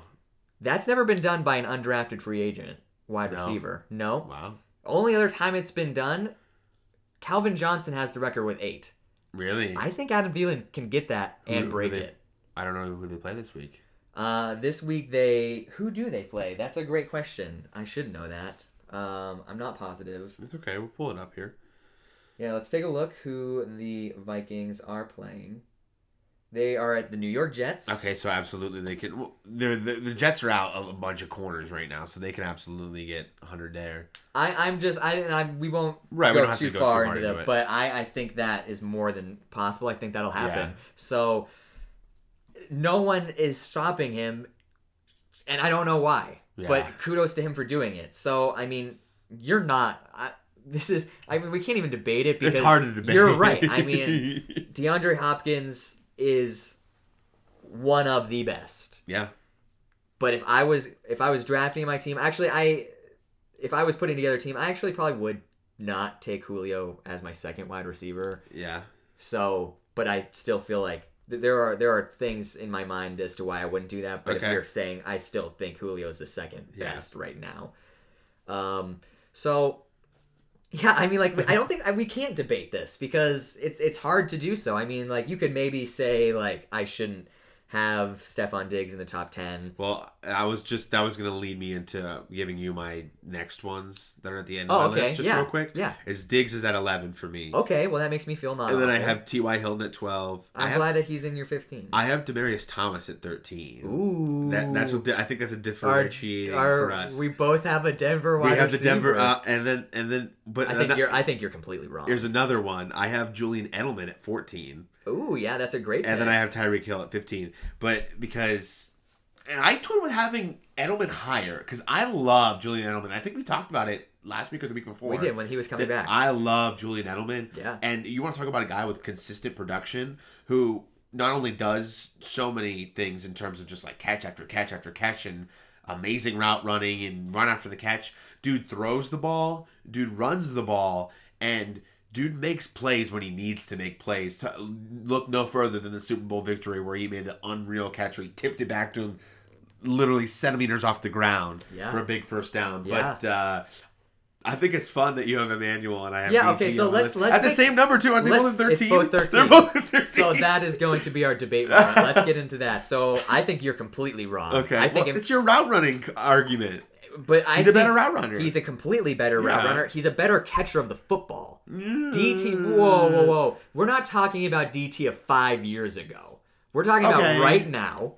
He has had a case of drops. Okay. He's not consistent. Okay. They're talking about getting rid of him. They drafted his replacement. Cortland Sutton is a DT clone. So why... He's similar. Why do you feel like he's the better wide receiver? It's just hard because obviously he's had some issues recently, but at the same time, I think that he's flat out the more talented receiver. And while there's been consistently issues, I think the reason Emmanuel is playing better right now is just because it's the Adam Thielen to Stephon Diggs argument for me, where Case Keenum loved Adam Thielen more than Stephon Diggs and I think that Sanders and Thielen are similar in the way that Demaryius Thomas and Diggs are. And while obviously I think Diggs is much better than Thomas. And obviously the argument is, I have Diggs higher than Thomas, but I'm saying that in terms of the differentiation, because the quarterback was the same in the last 2 years, is that I just think that Case Keenum likes to throw the ball more to Sanders, and I think that's why he's looked better this year. I don't really think that it's just that Emmanuel's better. Demaryius Thomas is faster. I think he has better hands. I really do. I know that. No. Right, but it's just, okay, so you have a couple bad games. It just doesn't mean that you're a bad receiver. Games. This has not been this year. They were talking about getting rid of Demaryius Thomas the last handful of years. He's been battling injuries. It's true. They've talked, and I don't know how much of this is true. They've talked about his loss of passion for the sport. Oh, really? Well, I haven't even heard anything about that. I mean, that's not new. That's not like happening right now, but this has been like when he was going through his injuries, he's like, I don't know if I want to come back. They're like, well, do you care about the sport? Wow, I didn't know anything about that. Yeah, so when he came out like a rookie year, and we obviously had like the Tebow magic and all of that jazz. The first handful of years, I loved Demaryius he was Thomas. Unreal. Awesome receiver. But beat Pittsburgh. Well, that's my other thing is that he was great with Tebow and with Peyton Manning. He was great with two who wasn't great with Peyton Manning? But no. And I know that because I was going to say Peyton Manning, then it was going to be like, oh, well, it's Peyton Manning. But what I'm saying is that he was great with two totally different quarterbacks. Yes. You know what I mean? And that's a big deal for me to have a quarterback like Tim Tebow, who I love and was a huge fan of, especially the style of play. But his style of play is he's not throwing the ball a lot, so you have to fight really hard to be good in an offense where your starting quarterback is Tim Tebow. Emmanuel Sanders went from Big Ben to Peyton Manning, and now he's got, now obviously in the last couple of years it's been anybody great, but obviously neither of them have had great numbers in the last couple of years until this year, where Emmanuel's been a lot better. But Sanders was better last year too. But regardless, I think that really goes to the line between our two philosophies is you pick the smaller guy who's the better route runner and, in your opinion, the better catcher of the football. But to me, I'm going with the guy who's bigger, who's going to come up with the bigger plays, and who's going to go up and high point the ball, and also a lot faster. And I like that ability in a receiver. I'll say that if we're looking at this year's body of work, Sanders has been high pointing the ball better than Thomas too. Okay. You can see the play just last week against the Rams where he thought it was in for a touchdown. I want to make a bet right now, but I don't know how close the numbers are right now. Can we get Stat Guy to look at this real quick? Let's get Stat Guy going. I would love to get Stat Guy. All right, Stat Guy. All right, thank you, Stat Guy. So we got Stat Guy in. Hit us with Sanders' stats right now. Sanders has 40 receptions on the year, 501 yards, 12.5 yards per catch, 2 touchdowns. Okay, so Demaryius Thomas has 28 catches, 330 yards, and 3 touchdowns. My bet is that Demaryius Thomas ends the season with more yardage and more touchdowns than Emmanuel Sanders. Does it have to be both of those things? What do you think? Well, I mean, like right now, like my guy has more yards and your guy has one more touchdown. It has to be both of those things. So like if that's true. How would one of us win the bet? Right. Because it has to be both of them. Okay. That's tough. Okay. Demaryius Thomas will end the season with more receiving yards than Emmanuel Sanders. That's the bet. What are we betting right now? Oh, it's a case of something, right? Did we say we were going to do that last time? Yeah, case of soda. I want a case of cherry Pepsi. And I want vanilla Coke if you can find it. But yes. It's not Dr. Pepper. Yes. Love it. Love it. All right, you're going to lose. Great, probably, regardless. but who cares? All right. Well, I already have the advantage because, like you said, you do have the advantage. The quarterback loves my guy. He does. But regardless, I wasn't going to say catches because I'm not an idiot. Football. But regardless, that's a lot of fun. Maybe we'll pick another group to do next week. I don't know. I really want to do punters, man. Oh God. Cody Bjorquez of the Buffalo Bills is great. Your favorite punter for the last couple of years isn't even punting right now. I know. Marquette King. Rest in peace, buddy. He's not dead. He's just not in the league. Anyway, let's move on to Cold Reads. We kind of just came up with that one on the spot. A little weird. All right. So I have 2 questions for you. Do you have 2 questions for me? Yeah. Okay. I'm just laughing because in our production meeting you said you only had 1. But then I told you during Stat Guy that I had 2. Oh, it's true. Not listening to me? I wasn't listening to you. I was thinking about how great Demaryius Thomas that. is. Yeah, at 5 years ago. Whatever.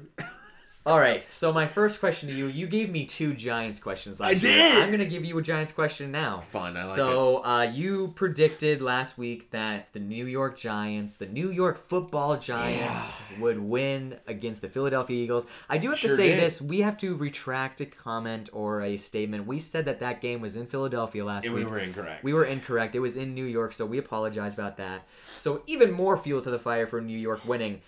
Going to talk about the wide receiver that we both had at 10 and 11 respectively. Yeah. Right? That's how it was at Mr. Odell Beckham Jr. signed. He's at 9 and you had him at 10. Oh yeah, okay, sorry. Signed the gigantic contract this offseason to become he's the highest paid wide receiver in the league, right? In NFL history. NFL history. Yep. So I know you didn't get to watch too much of the game, but before halftime, he wasn't even on the field to end the half. He ran off into the locker room. Obviously, he's been very vocal. He exploded again on the sidelines. What are your thoughts on that, my friend? Here's my thing about OBJ. I don't always love his antics, but this is the Jalen Ramsey sort of juxtaposition, is that OBJ is always OBJ, though.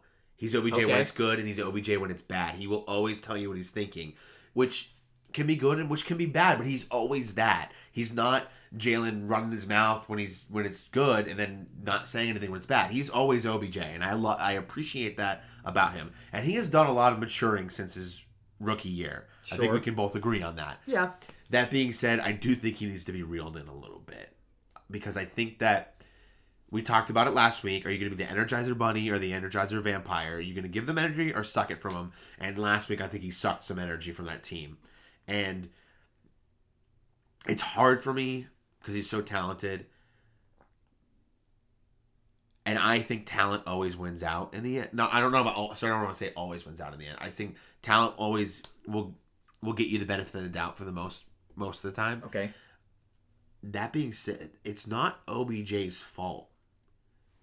We talked about it last week. Mm-hmm. It's the offensive line. But I think it's time for Eli Manning to be done. Yeah. And I think it's really unfortunate that the last memory most Giants fans will have about Eli is this season. Sure. Because he's just had such an incredible career. And it's been very up and down, but you can't deny Super Bowl MVP twice against the Pats, who were heavily favored in both games. You can't deny that. Yep. That being said, I think it's time the Giants need to trade for somebody. they needed Derek Carr. Maybe Derek Carr. You never know. And we talked about it last week. Colin Kaepernick. There are guys out there that they could come in and I feel play better than Eli Manning is playing right now. And so, I feel that in terms of his antics and his media presence, OBJ needs to figure things out and get a little bit better with that and more professional in a way, more mature. But I'm not really as worried about OBJ as I am about who's going to be playing quarterback for this team, because it shouldn't be Eli Manning much longer. All right. Well, I will say this.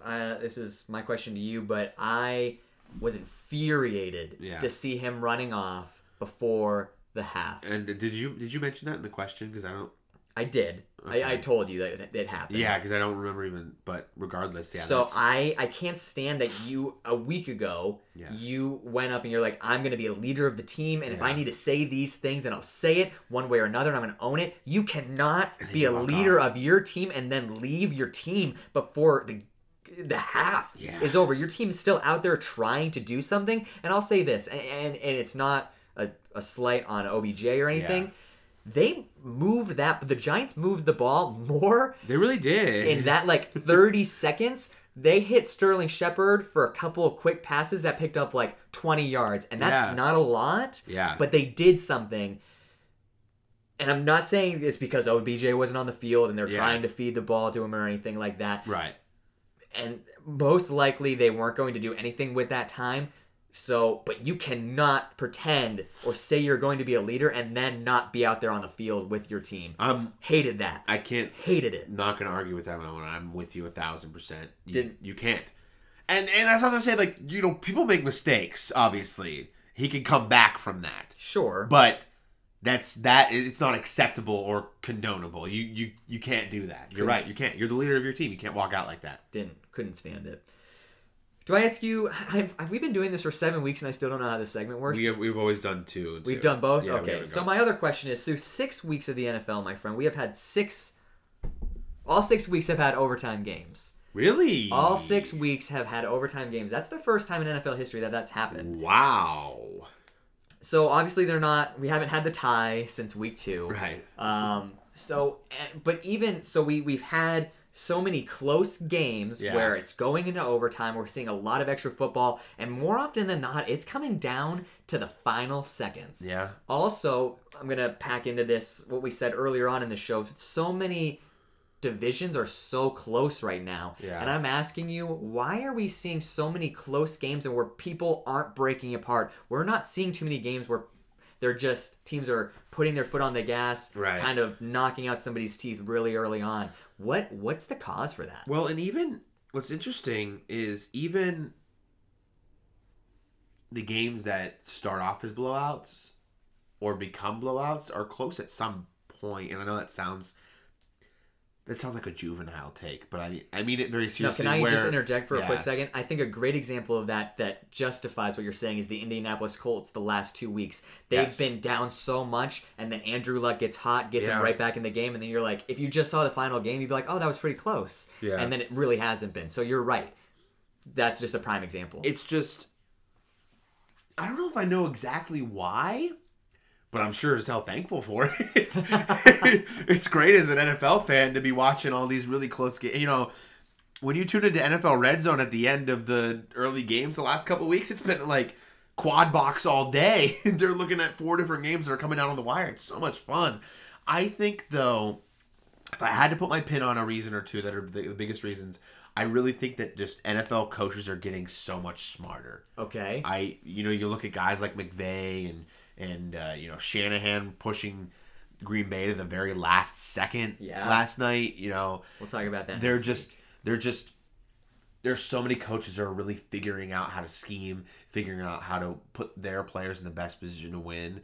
And we talked about Tim Tebow earlier on, bring him up, is the fact that nobody thought Tim Tebow was going to succeed in the NFL. And if I'm looking at it, I think I would confidently say Tim Tebow was a success in the NFL. He didn't, not for very long and all that, but they had this battle for the whole time where do you have to build an offense, or should you build an offense around your players or put your players around your offense?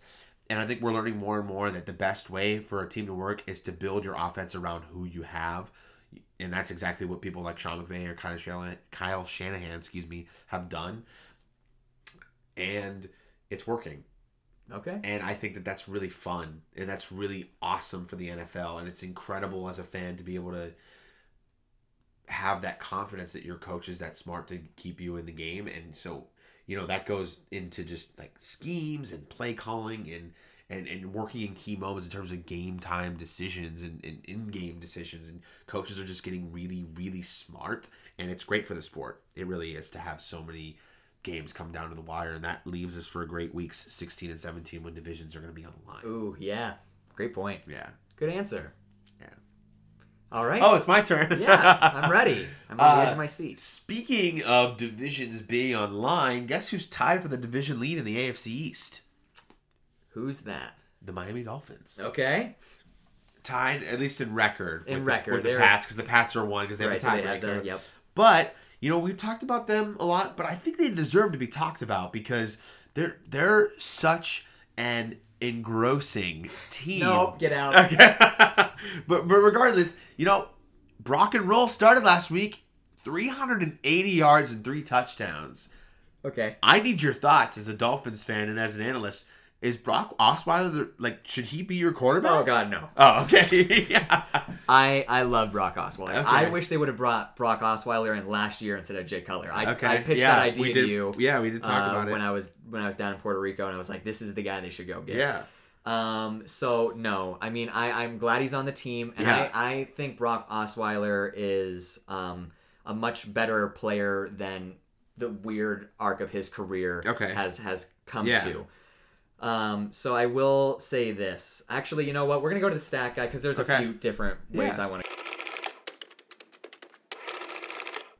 All right, so stat guy got me hooked up, and I realize, and I apologize to you, my friend, because this is cheating in cold reads because it's supposed to be completely Here's the thing, is that you had the thought, though, with the cold read. We just asked for a little bit of an assist to pull up what you actually were going to talk about. That's sure. fine. So the question was, is Brock Osweiler for real? So like you said, the 300 plus yards, the 3 touchdowns, the actual air yards of his touchdown passes, were 4 yards, 0 yards, and 1 yard. And then the wide receivers did absolutely everything. So, I mean, you win the game how you win the game. And that has obviously been a very big part of Miami's success this year. Yes. Has been their wide receivers having so much speed. And that's something that Gase really, really implemented and went out in the free agency and got. And he wanted to start using Jakeem Grant, wide receiver, a little bit more. Yeah. So, obviously, the offense is designed a little bit to do those sort of things. Right. So when they're able to do it, it works phenomenally. So, but we can't. You could have thrown the ball a yard and let Albert Wilson take it 80 yards to tie up the game. So I will say this, and I said it before we went to Stat Guy. I'm a huge Brock Osweiler fan. I think I'm glad he's on the team. Mm-hmm. I think he knows Adam Gase, how he works, what he wants from him. And I want to play this part from his post-game interview because it's something going back to way back when you asked me a question about Ryan Tannehill and what I wanted to see from Ryan Tannehill. Now, I'm not saying that Ryan hasn't been doing this because I feel like he has and I don't know it. But in the post-game press conference, they asked Brock Osweiler a question about Kenyon Drake because I don't know how much you know about the game. In overtime, Miami got the ball, drove it right down. He fumbled on the 1 yard line. He fumbled on the 1 yard line. And so they asked Brock Osweiler if he talked to Drake after that happened. Brock said this. Yeah, I did. I went up to Drake right before Chicago kicked the field goal, and I just said, hey, listen, they're going to miss this field goal, and I need you to bring the swagger and confidence you've been playing with all day. And he looked me in the eye and he said, okay. And sure enough, he's the guy who made the big play to get us in the field goal range. So I'm all about that. That's awesome. To go and do something like that with a guy who, in a lot of ways, really just cost you the game. You were on the 1 yard line. Yep. You could have punched it in, and he was just trying to do too much. So for Brock Osweiler to go and to say that, first of all, I'm sure this happens more than we think it does. We said it too about the Aaron Rodgers thing. But I mean, and I'm sure, like I said, that happens. It has to happen more than we think it does. Yeah. But that you just nailed it on the head. That's exactly what I thought of. It's the Aaron Rodgers where he goes and says, like, hey, this is going to happen, and when it does, we're going to get it. Yeah. And so for Brock Osweiler, a man who's been through so much in his football career, all over the map as to what he was considered and regarded as, to go and to have that confidence, to go and say something like that to your teammate, I love it. I do too. So, as a Miami fan, it's exciting times. Mike predicted that they were going to beat the Lions. I think them being at home, I'm picking them too. So I feel like they can be at 5-2, and we'll see what happens going into Thursday Night Football in a few weeks. So wait, so you said Miami's not in the picks thing, right? They're not in our pals picks. Right. Okay. But I was just saying. Yeah, no, I like that. Okay, so second cold read. A lot of fun. We talked about this, and I wanted to be the one to give you props for this. Okay. Because this is kind of funny. So you texted me yesterday and said in your Baker cold read from episode 4, you predicted he'd throw for 3,741 yards. Yep. If you average out for all of you listening, if you average out his 3 full games since then and project that through the season, it's 3,791 yards. Yep. Absolutely incredible. First, I wanted to give you props for thanks. that. I mean, there's some lucky parts to awesome. it, but so far cool. What I wanted to do next is ask you to predict how many wins the Browns will have based off of that projection of the numbers. Oh, I don't. My answer, that was part of the same cold read. You asked me what the Browns were going to win. Oh, that's right. It was 7-10. Okay, but regardless, a lot has changed since week 4 to now. It really has. Okay. So, but regardless, I want you to tell me, because the people were riding high last week. I was falling for it. I picked them last week to win. Yeah. And to have that big upset, and they didn't. So I want your thoughts. I want your opinions on it. Yeah. I mean, I think they will win this week. I think they beat Tampa Bay. Okay. Let's just walk through the schedule. At Pittsburgh, I think they won't win that game. Okay. I think they'll make it a competitive, fun game, but I still don't see them winning. Kansas City, I see them losing. Atlanta, I see them losing. They have their bye. Then they play Cincinnati at Cincinnati. Yeah. I think they lose that too. Okay. At Houston, I think they'll get that one. I think they will beat Houston. Versus Carolina, that's going to be a really good game. I'm really excited about it. Absolutely. At Denver, I think they'll beat Denver. Cincinnati, I think we'll sweep them. And then week 17 at Baltimore, I think Baltimore is going to be in a really strong position to be either winning that division or wild card, and they're going to need to win. I think they will get it done. So I'm seeing three more wins that I'm confident in. Okay. Throw in wiggle room for 2 any given Sunday things. Okay. So they're at what right now? 2, is it 2-3-1 right now? Yes. Is that their record? So I'm still saying 6 to 7 wins. Okay. That's what I said before. Right. Cool. All right. Simple. Yeah. All right. So, at least thus far, I'm being consistent. And I dig that. All right. It's time for Pals Picks. Oh, yeah. Oh, I like that one. All right. I didn't do a lower octave next time. You want to try again? Yeah, let's try again. It's time for Pals Picks. Oh, yeah. Oh, that was sexy. I like it. All right. So, Pals Picks. I fell on my face. Neither of us did that well, but... You know what? I kind of don't yourself even... a little. I don't think I mean, I went 0-3. Yeah. But I don't think I truly fell on my face as much as I don't think you did either. It could appear. I gave you 3 very tough football games on purpose. You did. But the thing is, so the Colts-Jets, I won't talk about that one because we won't even say, because it looked closer than it was at the end of the day, but whatnot. They got shellacked.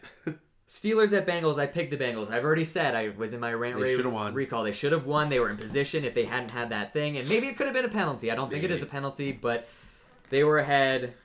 Could have won. Chiefs, same situation. That was just a game of who got the football last. It was Tom Brady and the Patriots. Yep. If Tyreek Hill wasn't so darn fast and cool, could have been a different thing. But I'm not a fan of the whole you shouldn't score a touchdown because you never know when you're gonna be able to score a touchdown. So score the darn touchdown. Yeah. But who knows what would have been if he just hadn't.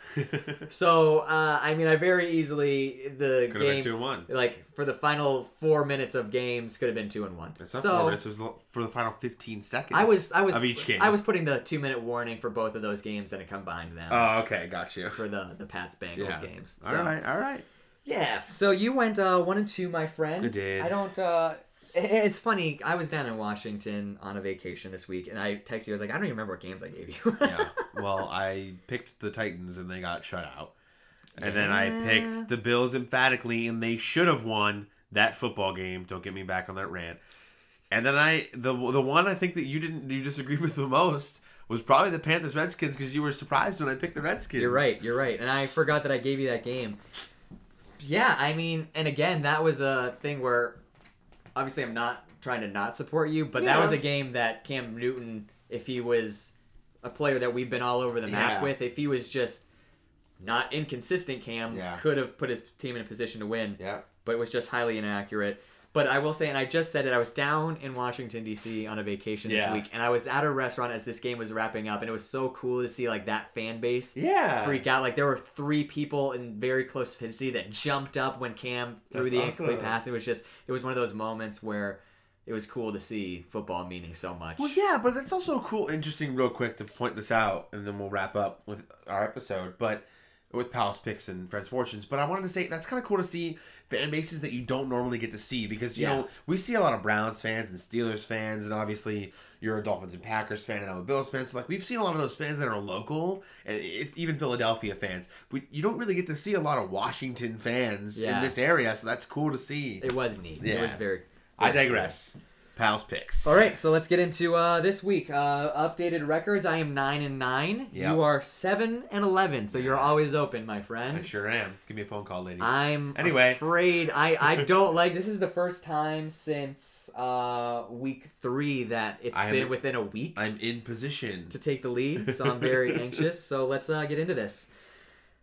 I'm asking you first. So we are going the Carolina Panthers, we just mentioned, traveling to Philadelphia to take on the Eagles. I'm very confidently picking the Carolina Panthers. Whoa! So here's my thing. Washington's a lot better than people give them credit for. They're just inconsistent. And they showed up last week. They really did. And they were angry. They are a lot better than people give them credit for. Their defense is very good. And Alex Smith is still Alex Smith. Sure, he doesn't have the same wealth of weapons that he had in KC, but he's still a very, very competent quarterback. All right. He can get it done. And Adrian Peterson, Chris Thompson is a great backfield. So the Panthers shouldn't feel embarrassed that they got beat. And it was still a close game, even though Cam didn't really fully show up. Sure. Cam's really going to fully show up in this game. And he's gonna pass, not for an incredible amount of yardage, but he's going to have his impact is on his feet. He's going to make some big plays on the ground this week, and Christian McCaffrey's going to have a big day too. The Eagles give up a lot of running yards. They don't give up so many passing yards, but they give up a lot of rushing yards. Panthers travel to Philadelphia. They win this week. All right. Going game number 2, the Cleveland Browns we just talked about again. Traveling down to Tampa to take on the Buccaneers. With their new defensive coordinator. Yeah. And he's still going to get scored all over. Baker Mayfield's going to, on the road, take care of this one. All Baker right. Mayfield and the Browns are going to get win number 3. 3-3-1. Who would have thought? I believe in Baker, and I believe in that defense to just really make Jameis Winston look like the non-franchise quarterback that he really, truly is. Ooh, there's some Jameis hate coming out once again.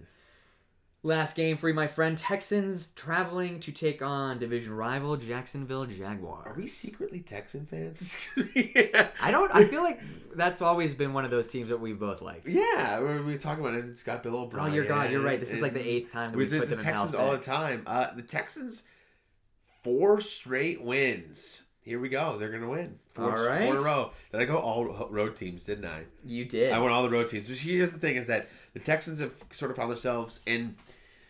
They shouldn't have won last week. They really should not have. I do not believe that they earned that victory last week. Nathan Peterman threw that game away. That being said, good teams find a way to win no matter how it happens. And they won. Okay. And we saw them be able to do it through, a late game drive the week before that, and we saw them be able to do it where they really kind of handled the team for most of the game, and then it was the Indianapolis game, right? Yep. And then... Well, I mean, that came down to overtime. And then it came down... Well, what I meant, meaning that their offense was just really great that whole day. Okay, yeah. So they've been able to win in many different ways the last 3 weeks, and the Jags are slipping up. And we talked about it week 1 when we did season predictions.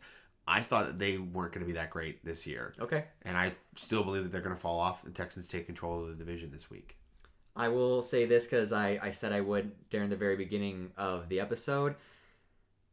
I'm not even... I haven't picked this game yet. I'm still thinking about it. But I said if the Jags defense was looking for a team to get back on track, it was against this Houston Texans. Not because you're right. You brought up how overall they're in the top 5 of offense.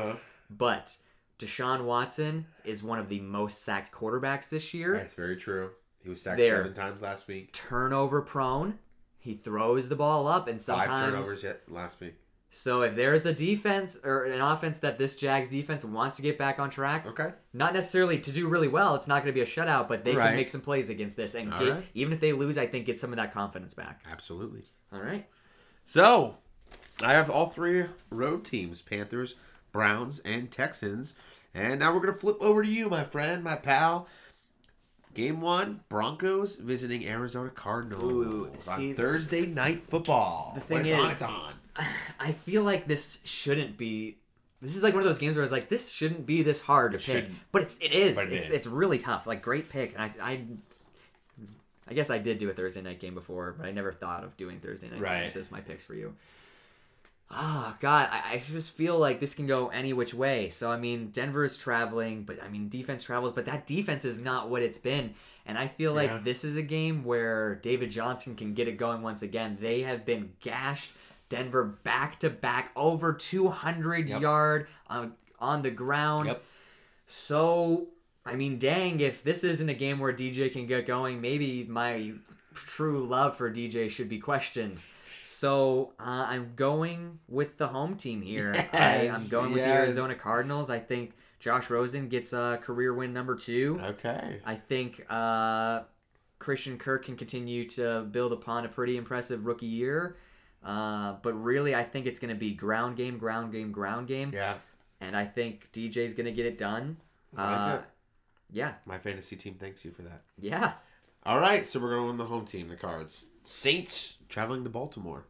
Ooh, another tough game. And all the times, and it's funny because we've talked about the Texans, but I think this might be like the 3rd, 4th time that I've had to pick a Saints game. Really? Yeah. And every time I've done it, I've said in Drew Brees I trust.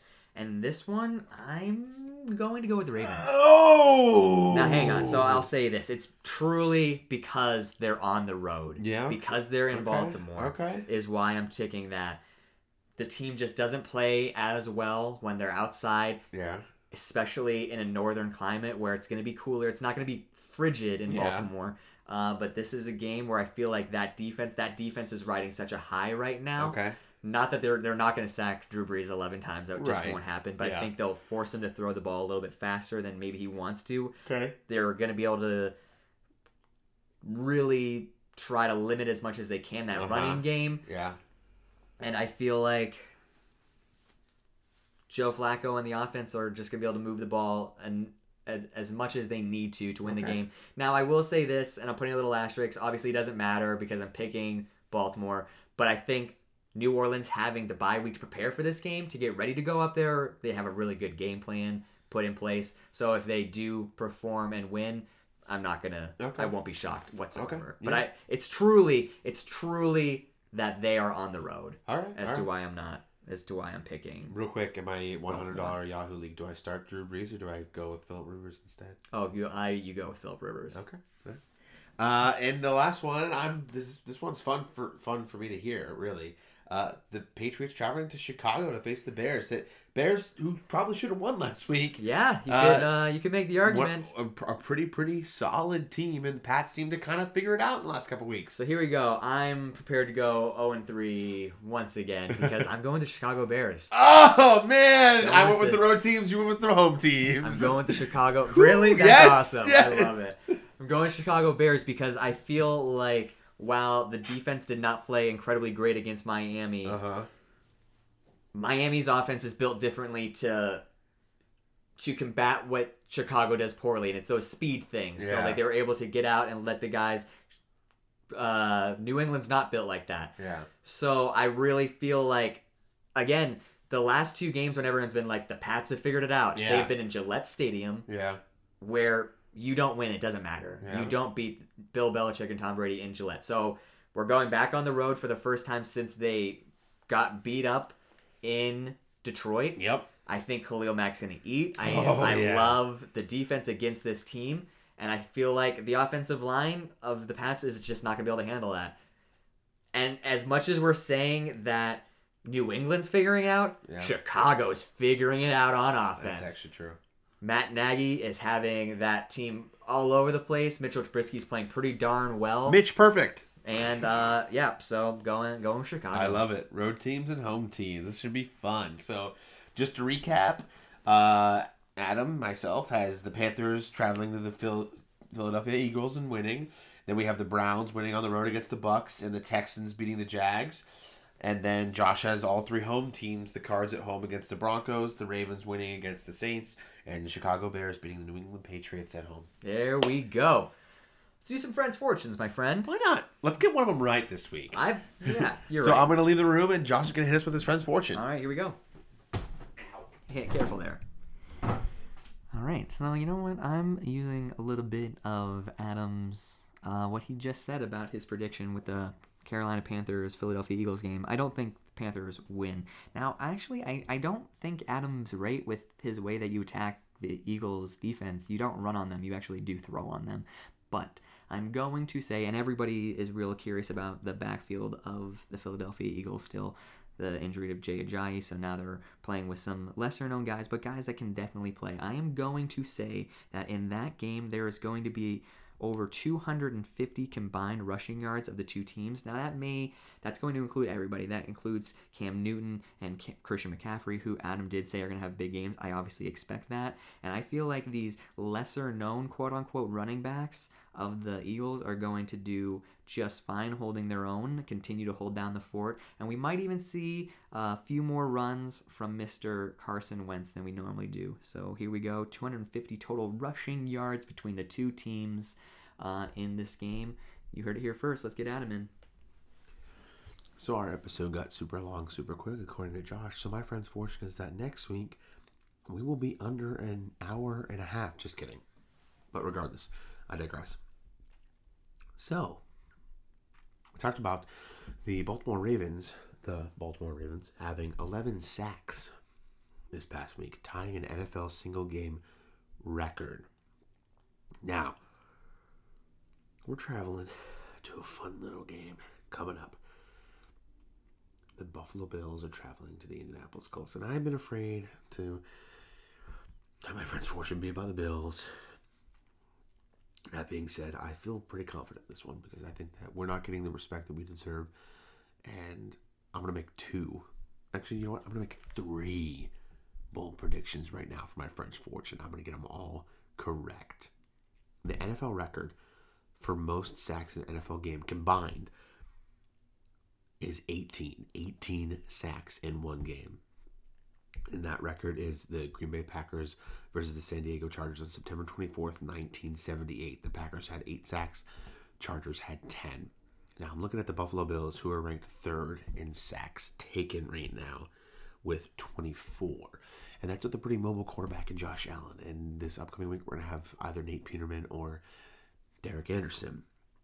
And while Indianapolis has only given up 10 sacks this year, which is actually really great, for them having fixed their offensive line a little bit, I think that they have not faced a pass rush like the Buffalo Bills and a defense like the Buffalo Bills, who had 7 sacks last week. So, not only do the Colts and the Bills break the record for combined sacks in a game, they each break the single game record. Both teams are going to have 12 sacks, 24 total, a new NFL record. All right, we're both back in the room together. So if you lasted with us through an episode this long, you're a true fan, and I appreciate it a lot. We do appreciate you. I had to say this before we truly wrap up the show, though. We highlighted it last week, and I just had to bring it back up. Obviously, in week 6 of the NFL fantasy football season, Adam and I went against each other 3 times. And it is truly phenomenal that Adam has never beat me in fantasy football. We thought this would be the year that it fell. He still has one more chance at least before the playoffs to get it done. But I did go 3-0 in fantasy football this week against Adam. It's unbelievable. There's just truly something going on where there have been teams where I've had that just should not have beat his team. At somehow all. It happens. Regardless, I'll take it when I can get it. So, thanks for listening to us again for episode 7. If you want to be a guest on the show, let us know. And please follow us on Twitter at Simultcatch on Twitter, Simultaneous Catch fan page on Facebook, and we're also on Podbean, iTunes, and Spotify now. So if you're not listening to us, you really just don't like us that much. And that sucks. It does. But we're pretty good, and we have a lot of fun, so we hope you have fun with us. Please continue listening to us. Please continue to share, like, and listen. God bless.